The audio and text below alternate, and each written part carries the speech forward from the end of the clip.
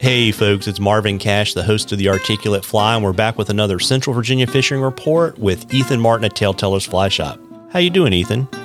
I'm doing great today. How you doing?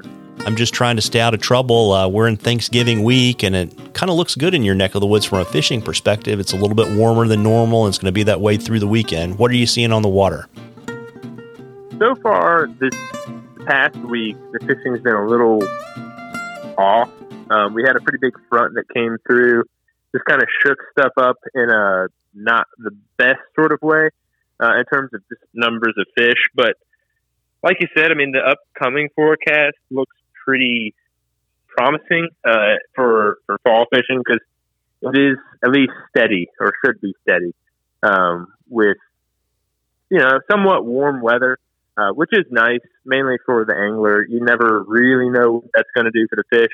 Except for on some of those smaller streams, because usually on a small stream, you just know that when there's warmer weather, they're going to be a little bit more active.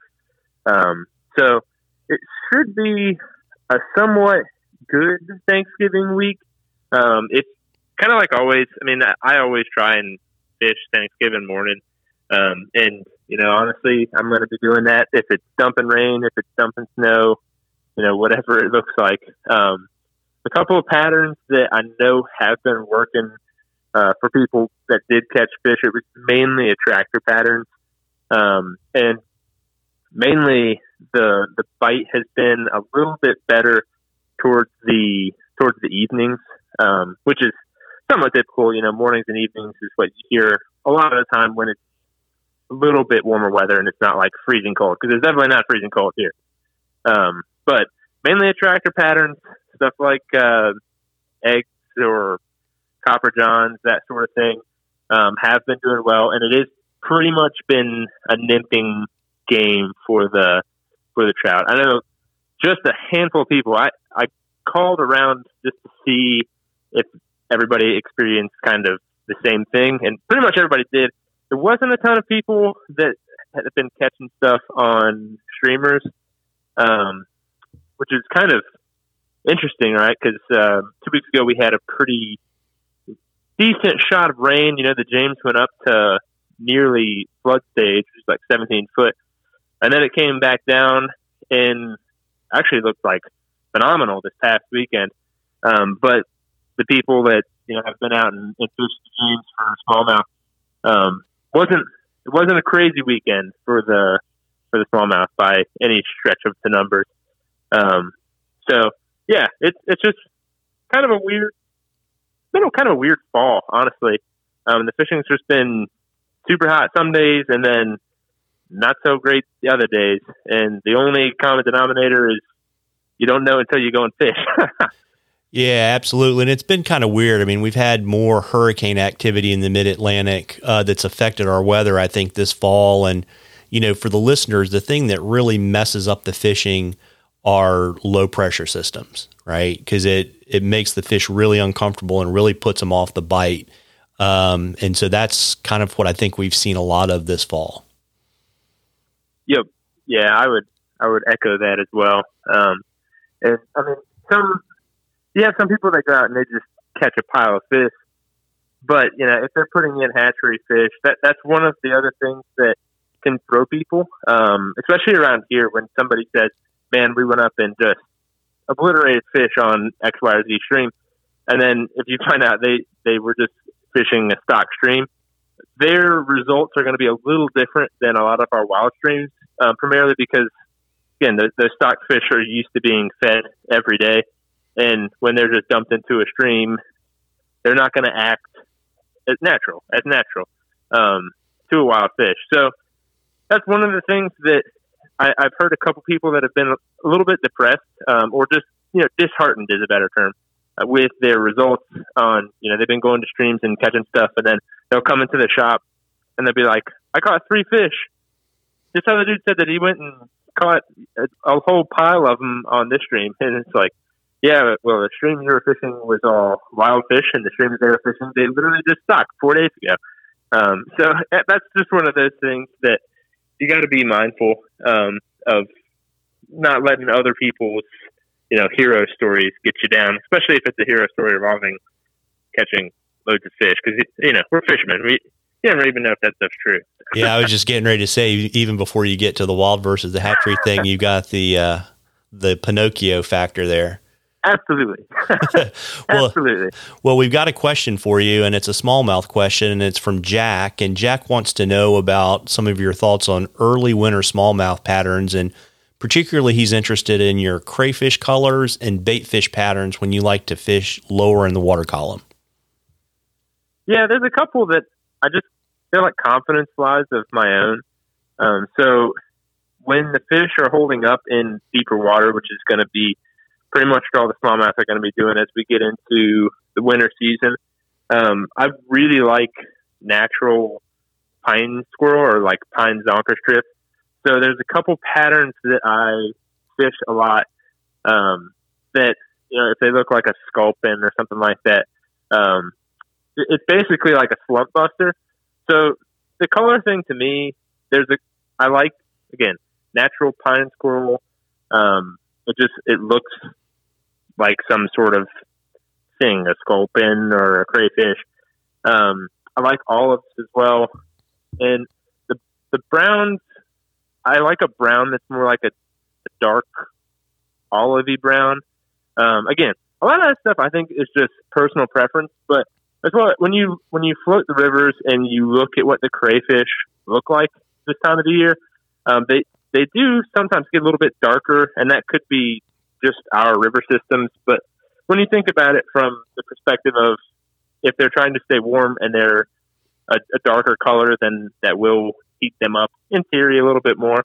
So like a couple of patterns that I like, well, for one, a tequila is a great pattern just all the time. That doesn't really necessarily fit the vibe of the more natural colors like I was talking about. But when you do get more of a high water or like a murky sort of water event, then I do like the tequila because it is a flashy, bright color, has a lot of legs on it, which causes that fish to be able to feel it in the water. But a lot of times what we're dealing with in early winter is more clear conditions. So when the water is more clear, I like to go with more natural colors, or stuff that maybe isn't quite as reflective, but is still bright. If that makes sense. So, off the crayfish sort of train, moving into bait fish imitations, some stuff that works great is like a Clouser minnow. I mean, you don't have to use a huge one because the forage or the bait fish that they're on isn't typically enormous. So you don't have to use this absolutely giant Clouser, but something like that that's just fished very slowly through the water column. You don't have to do like a crazy active retrieve.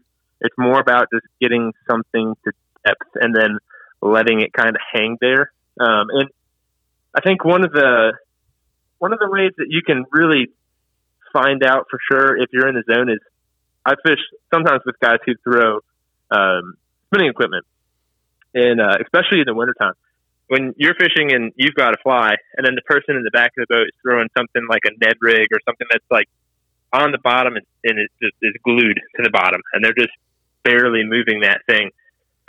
Well, a lot of times they're going to pick up fish, and it's more than just they're able to be more efficient, as it is like they are on the bottom and they are just hardly moving that thing. And for whatever reason with flies, we do like to typically be ripping those things if you're throwing a streamer. So that's one of the things where like I have my confidence colors, I have my confidence patterns, but honestly, probably what does it more than anything else is your presentation, which is true in pretty much 90% of fishing. But just being absolutely sure that your fly is down as deep as you can see it, or not see it, as deep as it can go, essentially. Because those fish, they're going to kind of get lockjaw unless you bounce something in front of their face. And if the water is crystal clear, it will be a little difficult to make those fish move for something, especially if you could see them. Because, I mean, if you can see them, we did a smallmouth float that might have been last week. And no, it was 2 weeks ago, before we had all that dump of rain. And you could see the fish, And the second that they could see the boat, it was almost like clear as day when we came into their field of view, because they would just like disappear, almost like brook trout. It was kind of crazy because I haven't really seen smallmouth do that as much as that day. So it's one of those things that's like, if you can get the thing down, that's what I would focus on more than having 50 colors of flies in your box and cycling through them. I would just start with flies that are really bright, that are shiny or reflective, and I would use those on days when that's what you're trying to use. I would have my bait fish imitations that have, natural colors, like white. White is a natural color of bait fish, or olives, that sort of thing, like olive over white clouser or chartreuse over white clouser. And then I would have crayfish. And if I've got those three sort of patterns, then I'm happy. And there's a lot of variation within that in terms of like specific patterns. But like I said, if I'm going tomorrow and I'm throwing something, probably one of the first things that I'll throw this time of the year, and the way that the river looks right now, which is like a little bit of color to it, but not anything crazy, would be something like, there's a newer pattern out. I'll plug it because that is one that I've been liking. It's the Cousin It sculpin jig. It's basically like a slump buster, but it's tied on a jig hook and it's really heavy. So like stuff like that takes a modern approach to more natural muted stuff.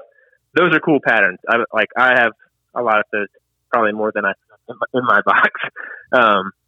But that's stuff that works well, imitates crayfish, or maybe it's a sculpin, or maybe it's just a dying bait fish thing that's being stretched along the bottom.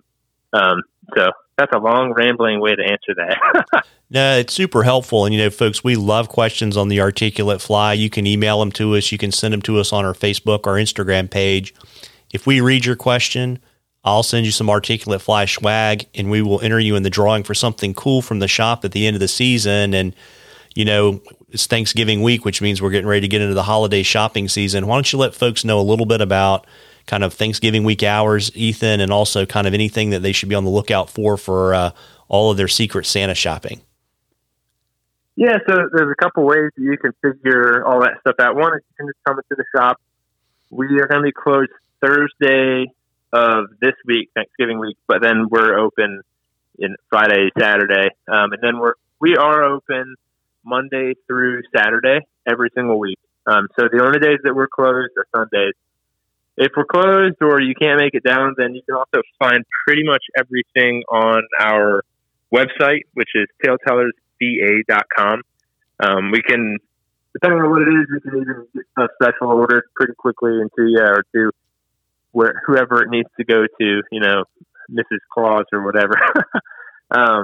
But that's what I tell a lot of people is we do ship a lot of stuff out to most of Virginia or like North Carolina. It's within a day to 3 days is pretty much when you place the order, you'll be getting it sometime within that time frame.